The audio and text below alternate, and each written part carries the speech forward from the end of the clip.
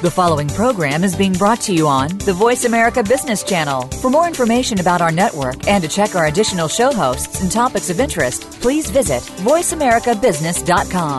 The Voice America Talk Radio Network is the worldwide leader in live Internet talk radio. Visit voiceamerica.com. The views and ideas expressed on the following program are strictly those of the host or guests and do not necessarily reflect the views and ideas held by the Voice America Talk Radio Network, its staff, and management.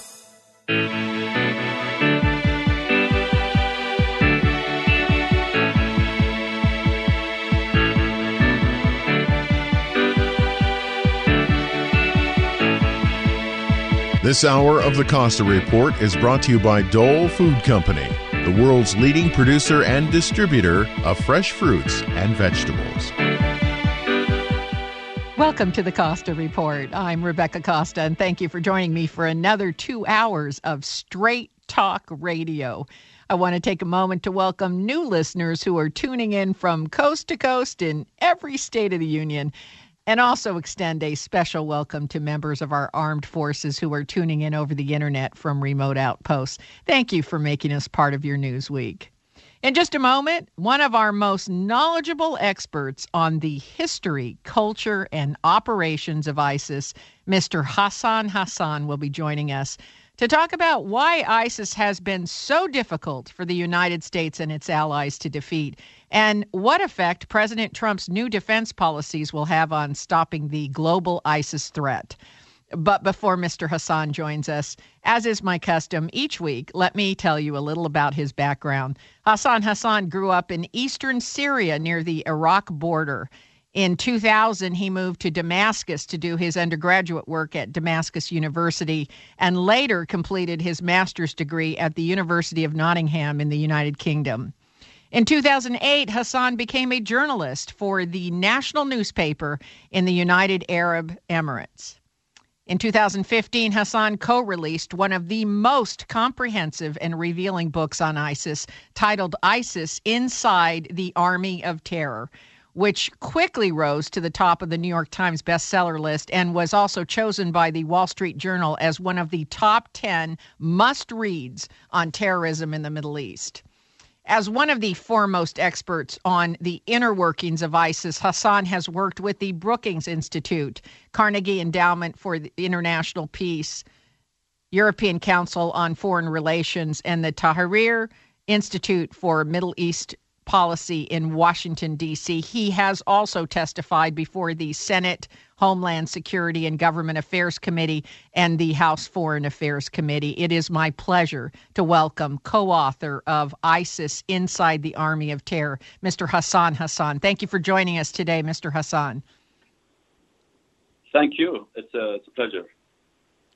I'd like to spend the bulk of our time today talking about what America and her allies can do to dismantle ISIS. But before we do that, I think it's important for all of us to have some context for how ISIS came into power. So if you don't mind, let's start there. In brief, how did we move from Al-Qaeda to ISIS as the major terrorist threat? Sure. Back in the beginnings, Al-Qaeda and ISIS were one. They came out of each other. So Abu Mus'ab al-Zarqawi, the founder of ISIS, what we know today as ISIS, moved from Afghanistan to Iraq after the Iraq War. In fact, he arrived in Iraq before the Iraq War, but he started his operation and pledged allegiance to Osama bin Laden after the Iraq War, and then he founded what became Al-Qaeda in Iraq, and out of the Al-Qaeda in Iraq emerged the Islamic State of Iraq, and then the Islamic State in Iraq and Syria, which is ISIS, and then after that, that changed into the Islamic State or the Caliphate in 2014. Let's talk about this evolution and this widespread appeal. Why have they been so successful at recruitment and also expansion into other countries? What we've seen over the past decades is the evolution of jihadism in general in the Middle East, and ISIS came out of this trend. They evolved, they changed their tactics, they changed the way they choose their targets, and so on and so forth. ISIS, emerged out of the Iraq War and the Iraq Civil War, and its tactics are shaped by the violence and the different dynamics in Iraq over the past decade or so. So its ideology is shaped really by the events that followed the Iraq War. That is to say, targeting fellow Sunni Muslims and Sunnis. ISIS, unlike Al Qaeda, they started to focus on Shia Muslims and on fellow Sunnis who are supposed to be its constituency inside Iraq. So for the best part of its operation, it was an Iraqi insurgent organization focusing on fellow Iraqis as the priority enemies, in addition to the Americans, obviously, throughout the Iraq War. When the Syrian uprising began in 2011, the group moved into Syria and started to expand its operation inside Syria. And that's when it started to go back to its roots of being an international organization rather than just Iraqi insurgent organization. And that's when we started to see the whole evolution of jihadism as we know it. It's different from Al Qaeda, and it's different from ISIS when it was only operating inside Iraq. When I read your book, I realize that a number of situations occurred which opened the door for expansion, for recruitment, for the strength of ISIS, beginning with the Iraq War and the travesty there. And then, of course, the Syrian uprising in 2011, also another door opened. It seemed as though ISIS was poised that when these doors opened, Yemen, Libya, they were prepared to move in very quickly. Do I have that right? You're absolutely right.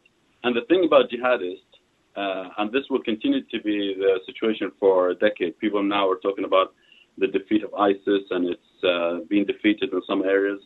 But it's, these organizations play a long game, and they have the strategic patience to move from one area to another to benefit from the openings that you just mentioned and other openings to survive and endure.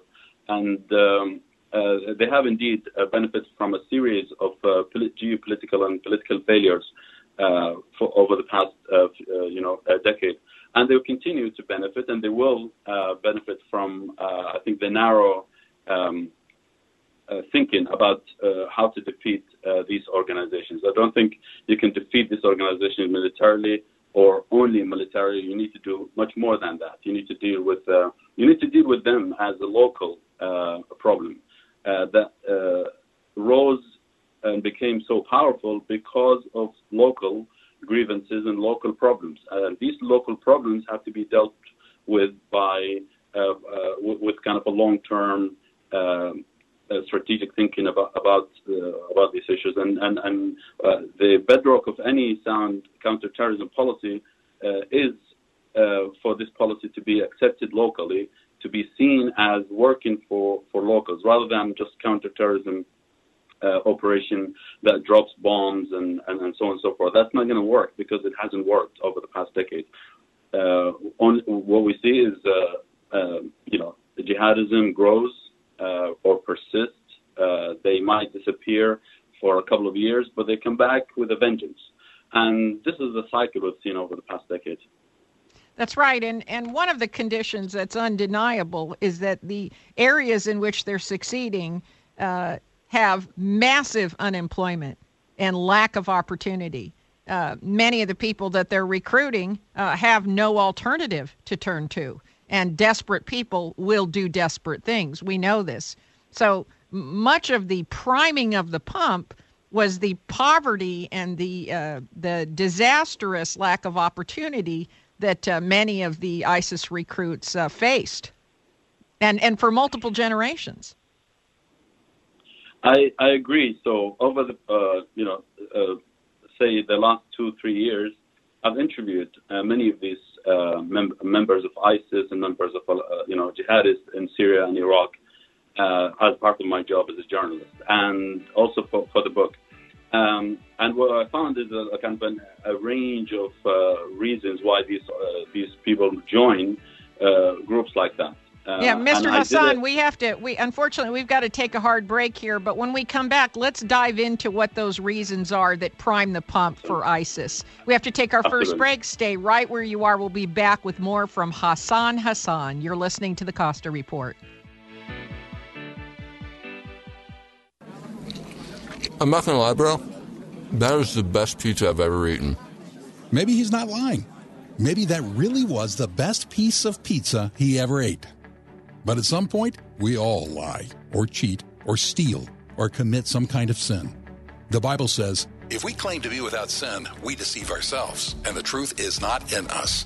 In other words, if we say we don't sin, we're lying, which is a sin.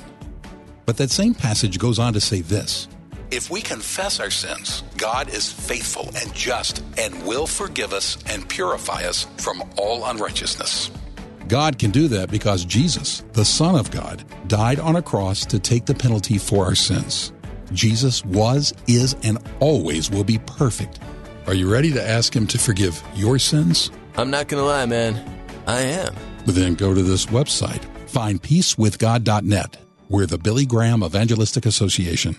Hi, I'm Amy Tobin, cookbook author and culinary expert. Strawberries, blueberries, blackberries, and raspberries. Dole has a bounty of berries ripe for the picking. Fresh berries are not only delicious, but some of the most powerful disease-fighting foods available. Researchers have found that berries have some of the highest antioxidant levels of any fresh fruits. So add a handful or two of your favorite berries to your next meal and enjoy their nutritional benefits and natural sweetness in all of your dishes, from salads to desserts and everything in between. For fresh tips and ideas from Dole's berry experts, visit berries.dole.com. And be sure to check out the pages of mouth-watering recipes. Whether it's a sweet and savory blueberry cranberry chicken salad or a simple strawberry sorbet, Dole has the perfect berry to inspire your next berrylicious dish.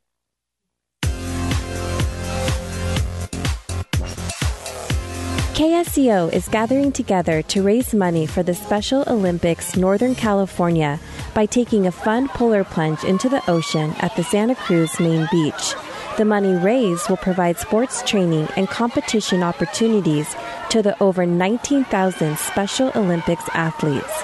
The KSCO Coldcasters are asking the community to make a donation to help create opportunities for children and adults with intellectual differences, instilling the confidence they need to succeed in life and have fun. Please join the Coldcasters to make a difference.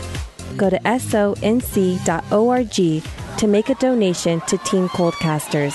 The event is on Saturday, March 11th and starts at 11:30 a.m. Don't forget, go to sonc.org to make a donation to Team Coldcasters.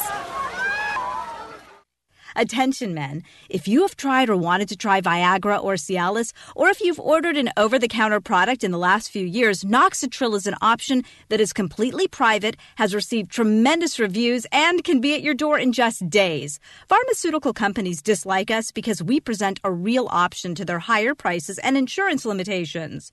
After years of research, Noxitril has been developed and formulated in U.S. FDA labs, packed with the highest quality potent ingredients. Noxitril is a true breakthrough in male potency. This remarkable all-natural pill is being called Viagra on steroids and is known as a sure winner. So what are you waiting for? Call now and ask how to get your free supply. Call now and find out how to get a free bottle of Noxitril while supplies last. Call 1-800-480-5681. That's 800-480-5681. Free bottles for a limited time, so call now. 800-480-5681.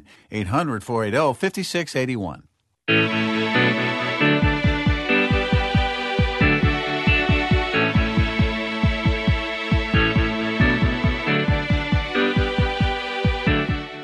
Welcome back to the Costa Report. I'm Rebecca Costa, and my guest today is one of the foremost experts on ISIS, journalist and author Hassan Hassan. And before the break, we were talking about the ground conditions which made it easy for ISIS to recruit and expand. And you were making the point earlier that simply bombing ISIS will not solve the problem. We need to go to the source of the problem, which means looking at the conditions in Iraq, Syria, Yemen, Libya, and elsewhere that opened the door for ISIS. So on that word, let's continue. What are the conditions that are making it easy for ISIS to expand?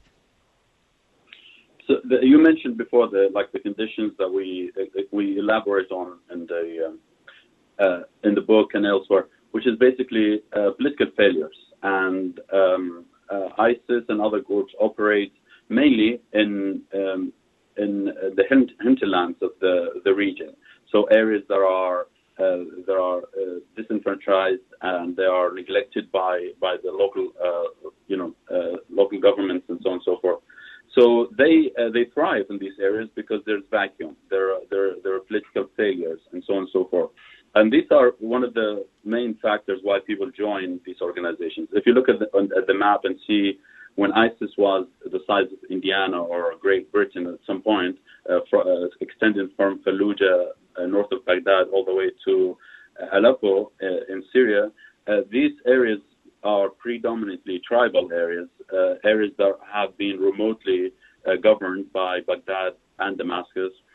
These areas, people feel they don't belong, they don't share the same country as their fellow countrymen because they're neglected, they're out of they're not engaged and so on and so forth. So this is, like you mentioned, the poverty, neglect, negligence are factors, and they will continue to be factors. So the favorable conditions that enabled ISIS to rise in 2014 are much worse now. There are better conditions for these organizations to thrive and operate. There's a massive space. They have already expanded their mid-management cadre, so they will continue to operate there. And we have, two countries where governance is weak, states are weak, if not failing, and that's why when I talk to policymakers and politicians, I always emphasize this idea, is that don't focus on the headlines, that these organizations are being fought today and they're being on the back foot militarily. Look at the real picture on the ground and how these organizations have a long game, and they're going to continue to thrive and benefit from the conditions on the ground. I am not an expert on the Middle East, and not by a long shot. But what I can understand, and I think hopefully everyone listening can understand, is if you live in a remote area and you have hopelessness, right, where unemployment is, 50, 60, 70%, forget about our unemployment numbers, where clean water is a struggle, where infant mortality is high, where the government is investing nothing in infrastructure or the ability for people to assimilate to a modern economy, you've got desperation. And, when ISIS walks in there, they offer immediate employment.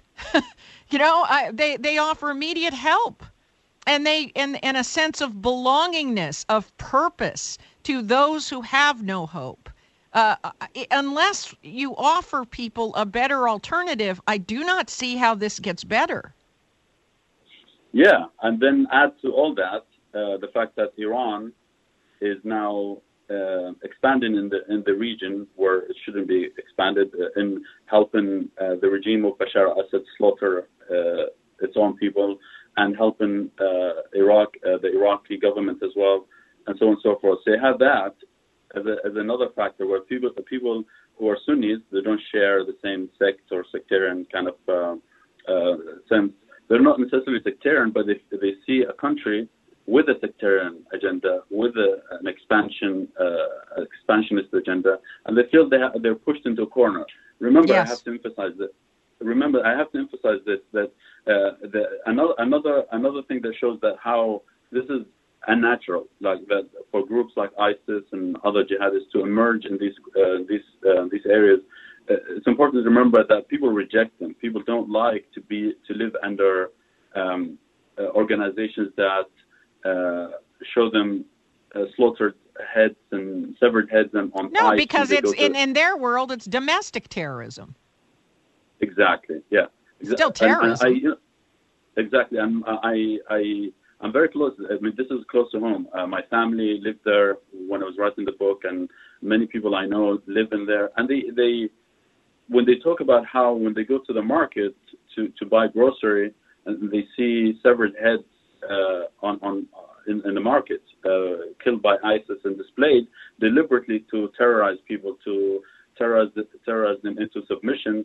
And then the whole world, for them, at least the people who live there, see that the bombs are dropped on them, and there's no hope. There's no way to get out of this situation. There's nowhere to go. That's right. There's nowhere to go. And I understand this. I lived in the middle of Laos and Vietnam during the Vietnam War as a child. So I do understand this. You can just imagine the impact this has on young people, children that have to walk by heads attached to posts.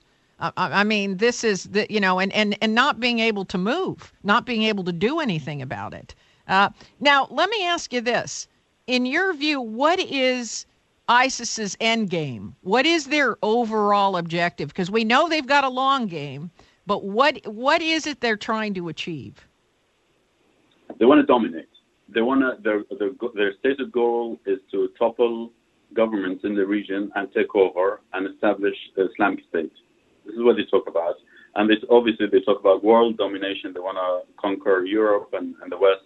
But that's more propaganda than they don't really believe they could do that. So effectively it's to capture territory and declare a state, an Islamic State.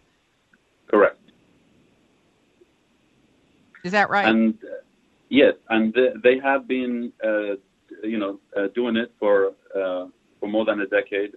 If you listen to their conversations and their publications, they talk about it all the time. They say, a decade ago, the United States had the appetite to send troops during the surge in 2008 and to fight us on the ground and to dedicate resources and so on and so forth.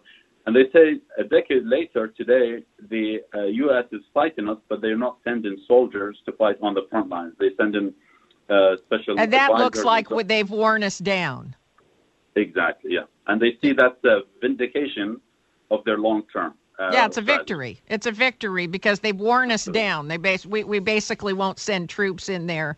This past week, Britain's new terror chief said that the UK is facing terror threats from Islamic militants not seen since the IRA bombings of the 1970s. We have to take a short break, but when we come back, I'd like to ask you about that. Do you have a feeling that as the U.S. and allies make inroads in containing ISIS, we're going to see the threat level increase? So when we come back, I'd like to talk to you about that. We'll be back in just a moment. You're listening to the Costa Report.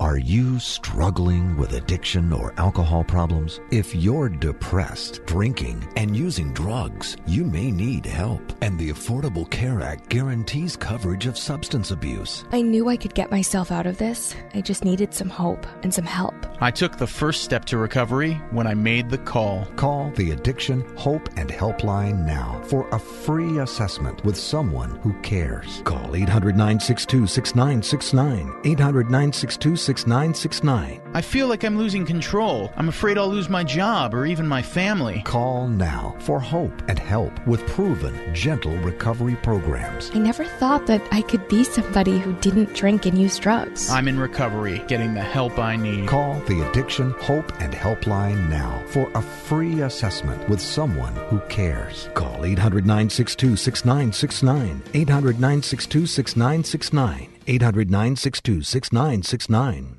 Coast Paper and Supply has been family-owned and operated since 1948. They have a wide array of products available, including brand-name and eco-friendly cleaning supplies, paper goods, and compostable plates, cups, and cutlery.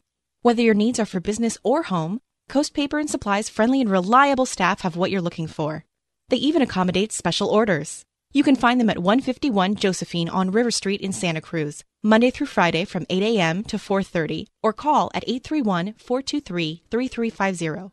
Coast Paper and Supply is a proud member of Think Local First. Hi, registered pharmacist Ben Fuchs here. I've been studying healthy bodies for 35 years, and what I've got to tell you may shock and surprise you, but if you listen up, it may change your life. One of the things that I noticed as a young pharmacist working in psychiatric hospitals was the fact that many of my patients were also dealing with movement disorders. As it turns out, these kinds of disturbing effects, which are difficult to treat and oftentimes incurable, are a common adverse reaction associated with regular dosing of antipsychotic medications. Doctors call this condition tardive dyskinesia, which basically means a delay in how the brain and nervous system process information associated with involuntary and out-of-control movements, especially involving the face, jaw, and tongue. One of the strategies doctors use to prevent tardive dyskinesia was dosing with antihistamines, which affect nerve signals that precede TK. As it turns out, these kinds of drugs, which are readily available over the counter and many folks use to alleviate the symptoms of colds and allergies, can have powerful effects on the brain. This was highlighted in a study published in the Journal of the American Medical Association, pointing to regular dosing with antihistamine drugs as a possible cause of dementias. If you're using antihistamines to counteract their side effects, or for any other reason, you may want to consider taking advantage of some non-toxic alternatives. Bioflavonoids found in all fruits and vegetables and herbs, and vitamin C have antihistamine properties, and probiotics also have histamine-lowering effects that can be helpful too. And correcting digestive problems, eliminating problem foods, and just eating less can help reduce the jerks and jolts of TK, help calm the body down, and is always a good idea no matter what your health challenge may be. Pharmacist Ben here, urging you to go to kscohealth.com to order Beyond Tangy Tangerine, the Healthy Start Pack, and other nutritional supplements that I personally use and recommend. You can purchase these premium quality products at wholesale prices online at kscohealth.com. That's kscohealth.com. I'm the pharmacist that believes that staying healthy and strong is not only about medicine, it's about giving your body the raw materials it needs to do its work. Go to kscohealth.com. Make sure you check out the cool videos too at kscohealth.com. That's kscohealth.com. The Cannabis Connection is the educational outlet for all to engage with policy, science, culture, and local developments in order to orient the community in the rapidly evolving cannabis renaissance. Our goal is to open a dialogue surrounding the potential that this plant provides to heal people's ailments, but also heal our society from a social and economic standpoint. Tune in to The Cannabis Connection, Friday nights, 8 to 9 p.m. on KSCO AM 1080.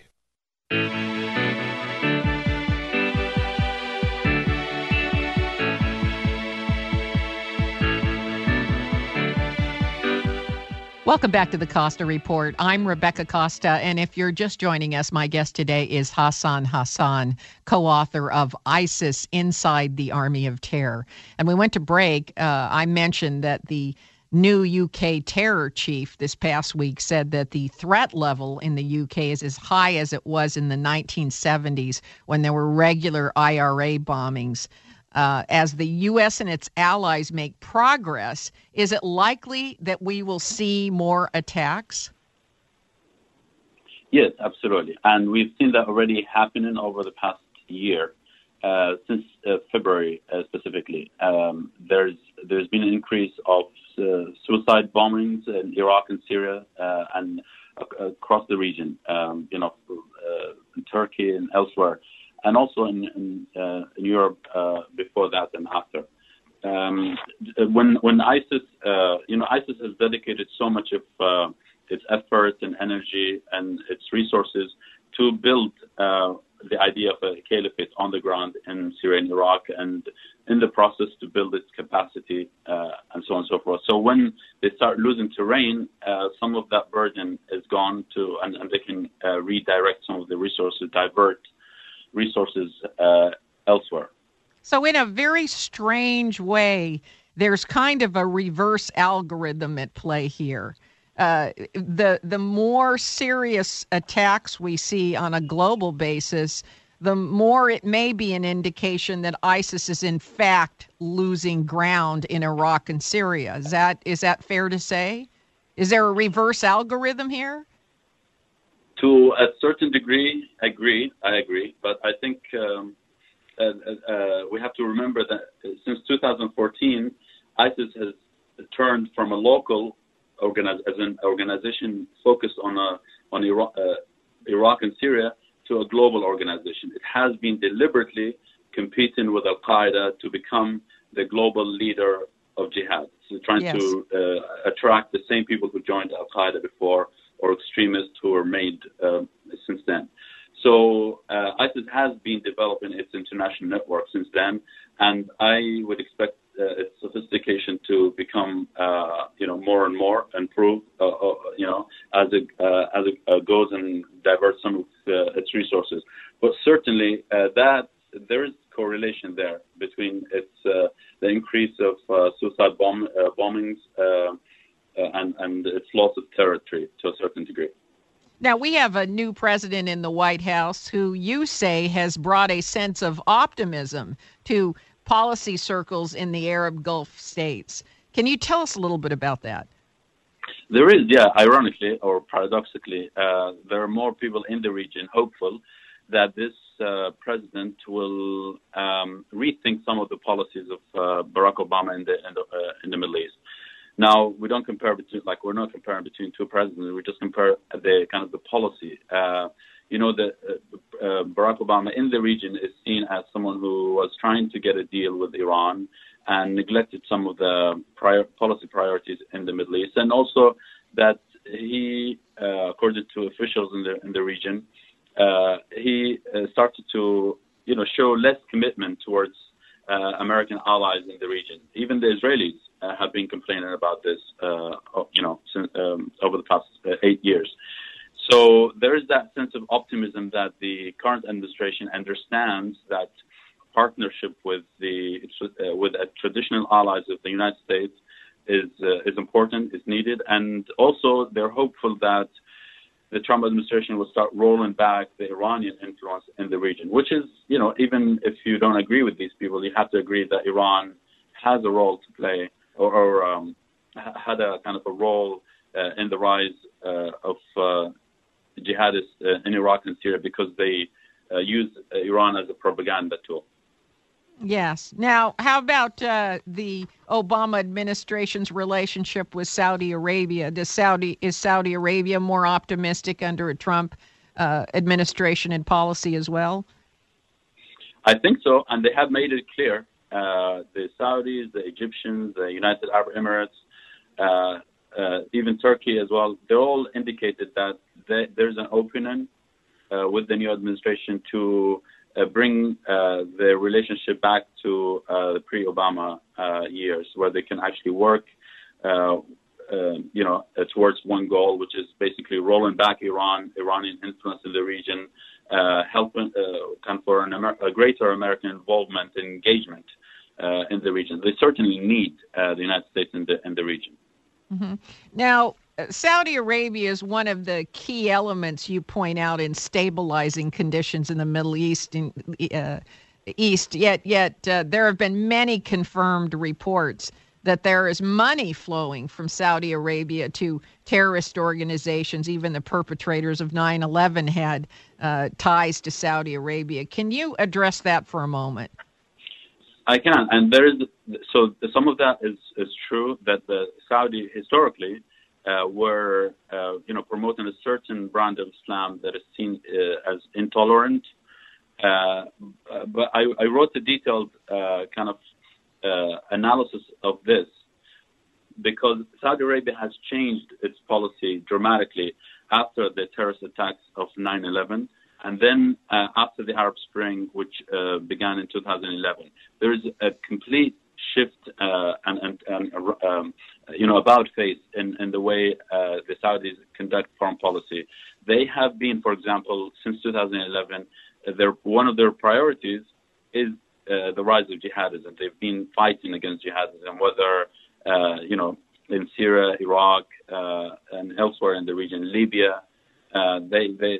That's one of their priorities. So in terms of foreign policy, they are very in sync with American priorities. There are other people who, other countries in the region that work, facilitate or see jihadists as less of priority, but the Saudis have been, and I think American foreign policy, policymakers and politicians understand that very well. People who are engaged in the region and know the region very well. But then there's always that problem with the Saudi brand of Islam that needs reform and needs to.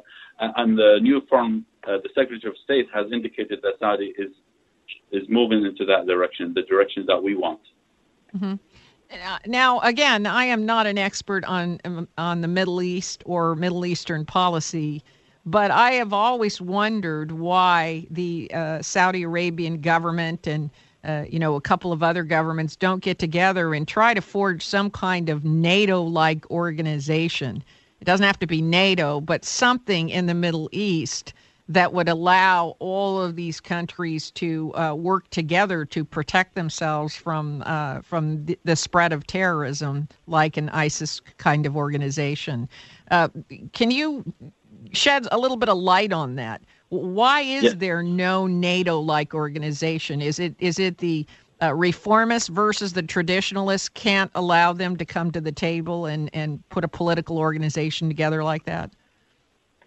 That's a good question, because that is indeed one of the things that they wanted to pitch to the Trump administration, which is basically to help form a NATO-like coalition in the Middle East. You know that the Gulf states, for example, they are part of the Gulf Cooperation Council, which is a coalition of 7 countries in the Gulf there, and they work together. But they feel that they can integrate with the United States to have a NATO-like coalition. The Gulf Council and some of the other organizations that are in the Middle East, they seem to be focused more on economic matters than literally a security-like organization like NATO. And I know they ought to reach out to Anders Rasmussen, right, who was the president of NATO for so many years. He'd be more than happy to work with them. Well, and then Turkey can be part of this. And yes, absolutely. It makes perfect sense, and I think it has more to do with their own internal differences. They cannot agree on something like that. Well, I will tell you, that would be a major victory for the Trump administration if they succeeded in putting together a NATO-like organization in the Middle East. And I think that's probably what it's going to take, is a more localized security organization. We have to take another break, but stay where you are. When we return, we'll tackle the tough subject of immigration reform.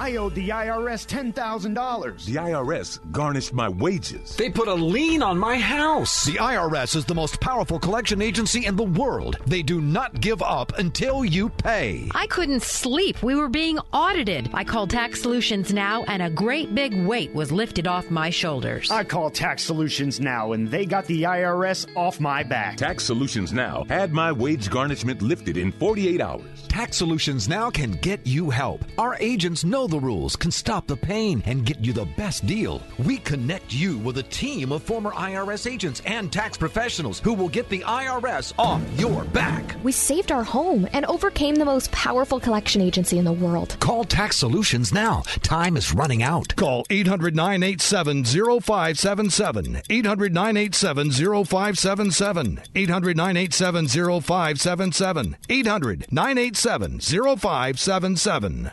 I'm here today with Scott Caraccioli of Caraccioli Cellars, recent winners of the best sparkling wine in the U.S. in the Champagne and Sparkling Wine World Championship. Congratulations, Scott. Thank you, Rebecca. Thanks for having me. So what is it about your Brut Cuvée that beat all the other competitors around the world? We really focus on creating an expression of the Santa Lucia Highlands and doing it the right way. And when you control the process from the beginning to the end and you have talent like Michelle and top-tier grapes, they really shine through. This was a worldwide competition. It was definitely a humbling experience. We were in a room with producers that have been making wine for over 100, 200 years, and was a huge honor to have Tom Stevenson give us the best U.S. Sparkling Wine Award. We fared really well overall. We had 3 wines win Best of Class, which was great.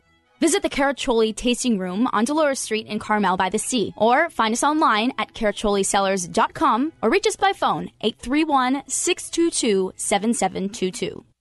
Hello, Dave Michaels here, SEMD with Youngevity. Now, I know you probably have a lot of questions about Youngevity. I'm going to give you a number that I want you to call. That number is 831 831-218-5726. That's 831-218-5726. I want you to call that number, leave a message, and we'll get back to you with the answer. Whether it's about the Healthy Start Pack, Beyond Tangy Tangerine, becoming a CEO, or finding a distributor in your area. 831-218-5726. That's 831-218-5726. Feel free to leave a text as well, 831-218-5726. If you have any questions about longevity, give that number a call, leave a brief message, and we will get back to you with the answer. If you want to place an order, call that number. If you want to become a distributor, call that number. If you want to become a CEO, call that number, 831-218-5726. Dave Michaels, SEMD, with Longevity. Thank you. Ranger Station. Yeah, hi. I'd like to report a bear sighting in the forest. 1 second, I'm having a smoke. Next thing I know, I'm face-to-face with Smokey Bear. Wow. And he told me it only takes one spark to start a wildfire. Did you know 9 out of 10 wildfires are caused by humans? I had no idea. That's why Smokey's famous and you're not. If you see someone in danger of starting a wildfire, step in and make a difference. Brought to you by the U.S. Forest Service, your state forester, and the Ad Council. Learn more at SmokeyBear.com. Only you can prevent wildfires. Saturday evening, 8 till 9, it's A Question of Balance with me, Ruth Copland. This week I ask, are the arts important in education? Often the arts are seen as a pleasant add-on, but not essential to getting a job. I talked to Gateway Head of School Dr. Zach Roberts, award-winning writer Betsy Franco, and high school students about the role of the arts in education and whether they really matter. Join me Saturday, 8 to 9 p.m. to hear my conversations and decide what you think.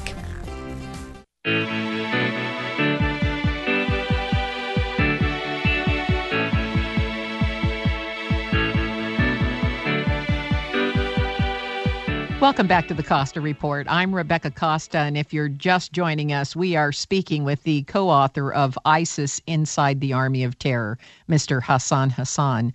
And when we went to break, we were talking about the need for a NATO-like organization in the Middle East, which would include countries like Turkey, Saudi Arabia, and other Gulf states.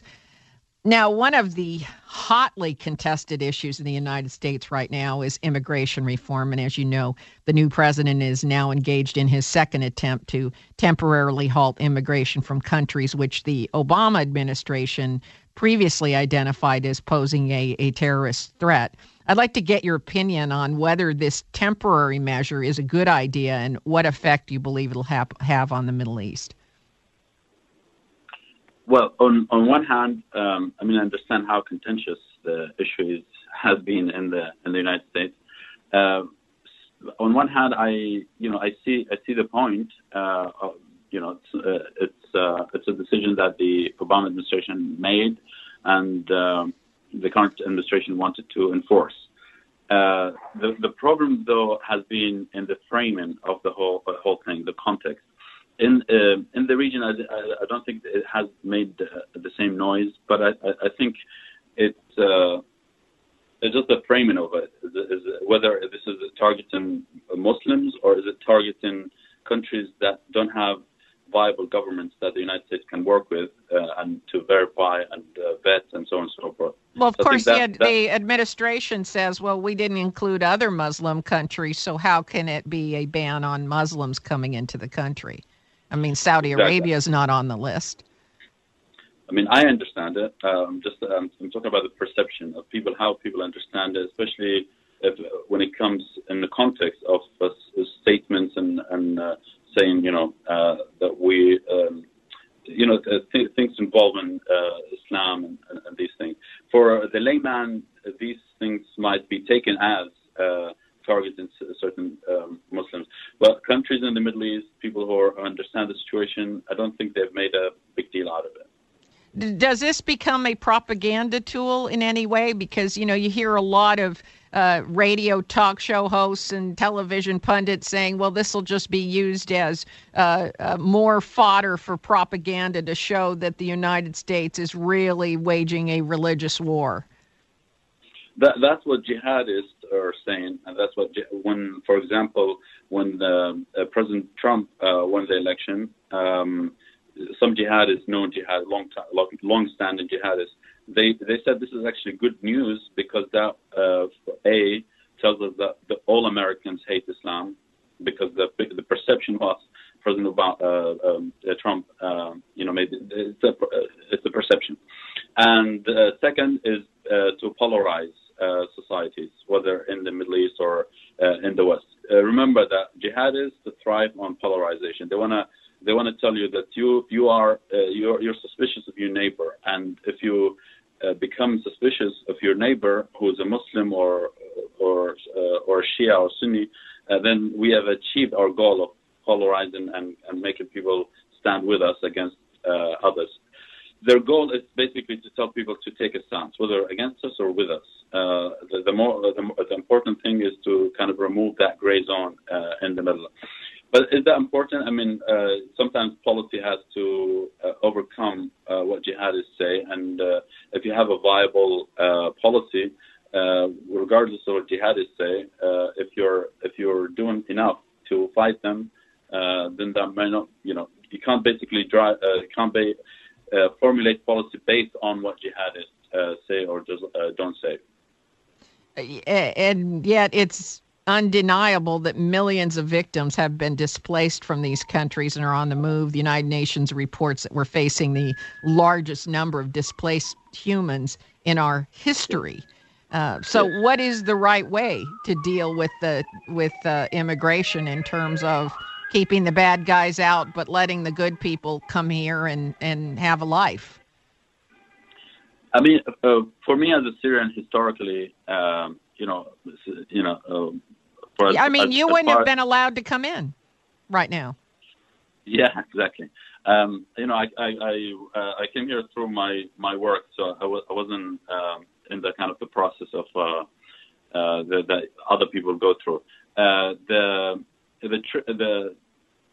Coming to the U.S. has always been challenging. And for example, the first time I came here to give a talk, I was invited to a place here. It took me a whole year, 12 months, to get a visa. I don't think people really realize that it's not that easy. It's not. No. It's the hardest thing to do for any Syrian or in the region to get a visa. Not over the past 5 years. It's always been like this. It's very difficult because there's so much vetting, so many interviews, and so on and so forth. It's easier to go to Europe. It's easier for people, ordinary people, to go to Turkey, Jordan, Lebanon. That's where they have gone. Yes. For people to go to the United States, usually have to be like middle class, people who are educated. But I don't know what happened over the past 5 years. But historically, that's the case. Yes.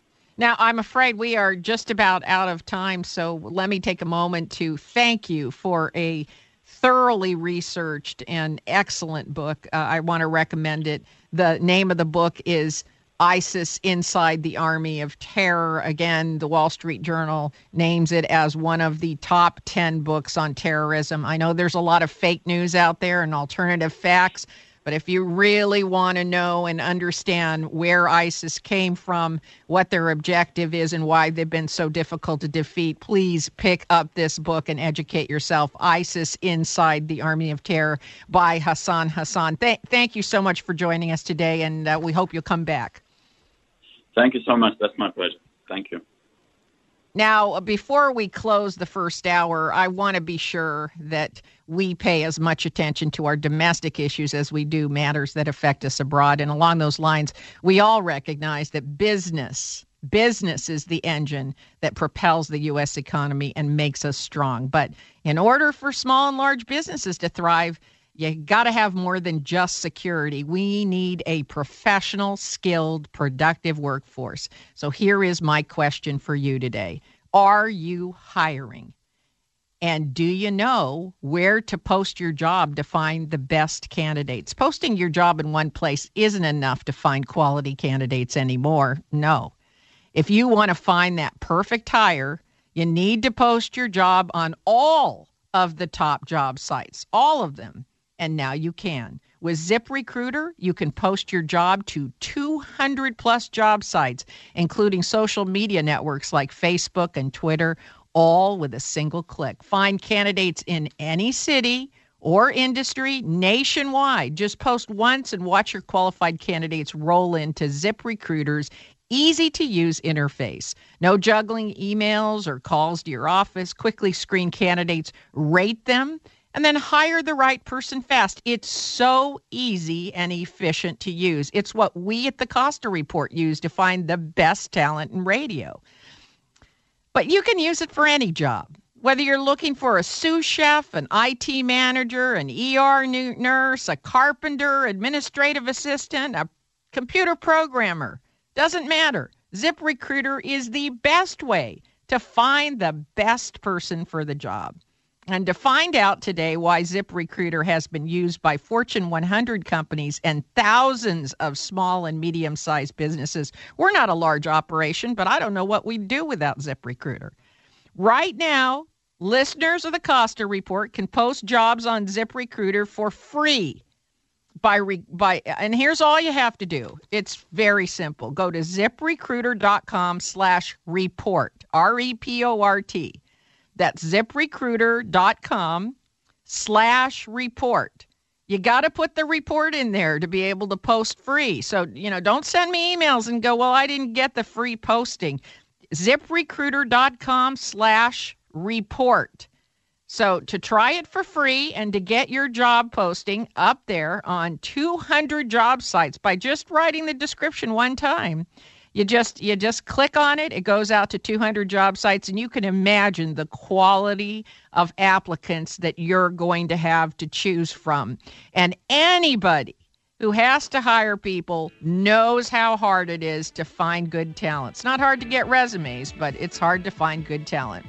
And that, my friends, is all the time that we have this hour. But stay tuned. We'll be right back for a second hour of Straight Talk Radio when I'll tell you what I think about our foreign policy missteps when it comes to ISIS.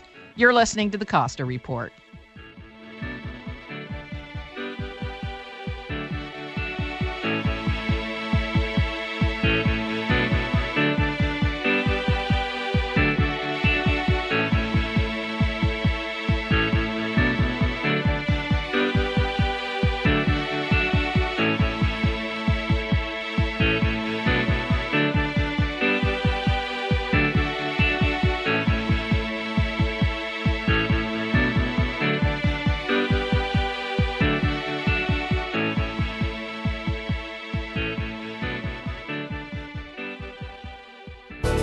Thanks again for listening to the preceding program, brought to you on the Voice America Business Channel. For more information about our network and to check out additional show hosts and topics of interest, please visit voiceamericabusiness.com. The Voice America Talk Radio Network is the worldwide leader in live Internet talk radio. Visit voiceamerica.com. The views and ideas expressed on the preceding program are strictly those of the host or guests and do not necessarily reflect the views and ideas held by the Voice America Talk Radio Network, its staff, and management.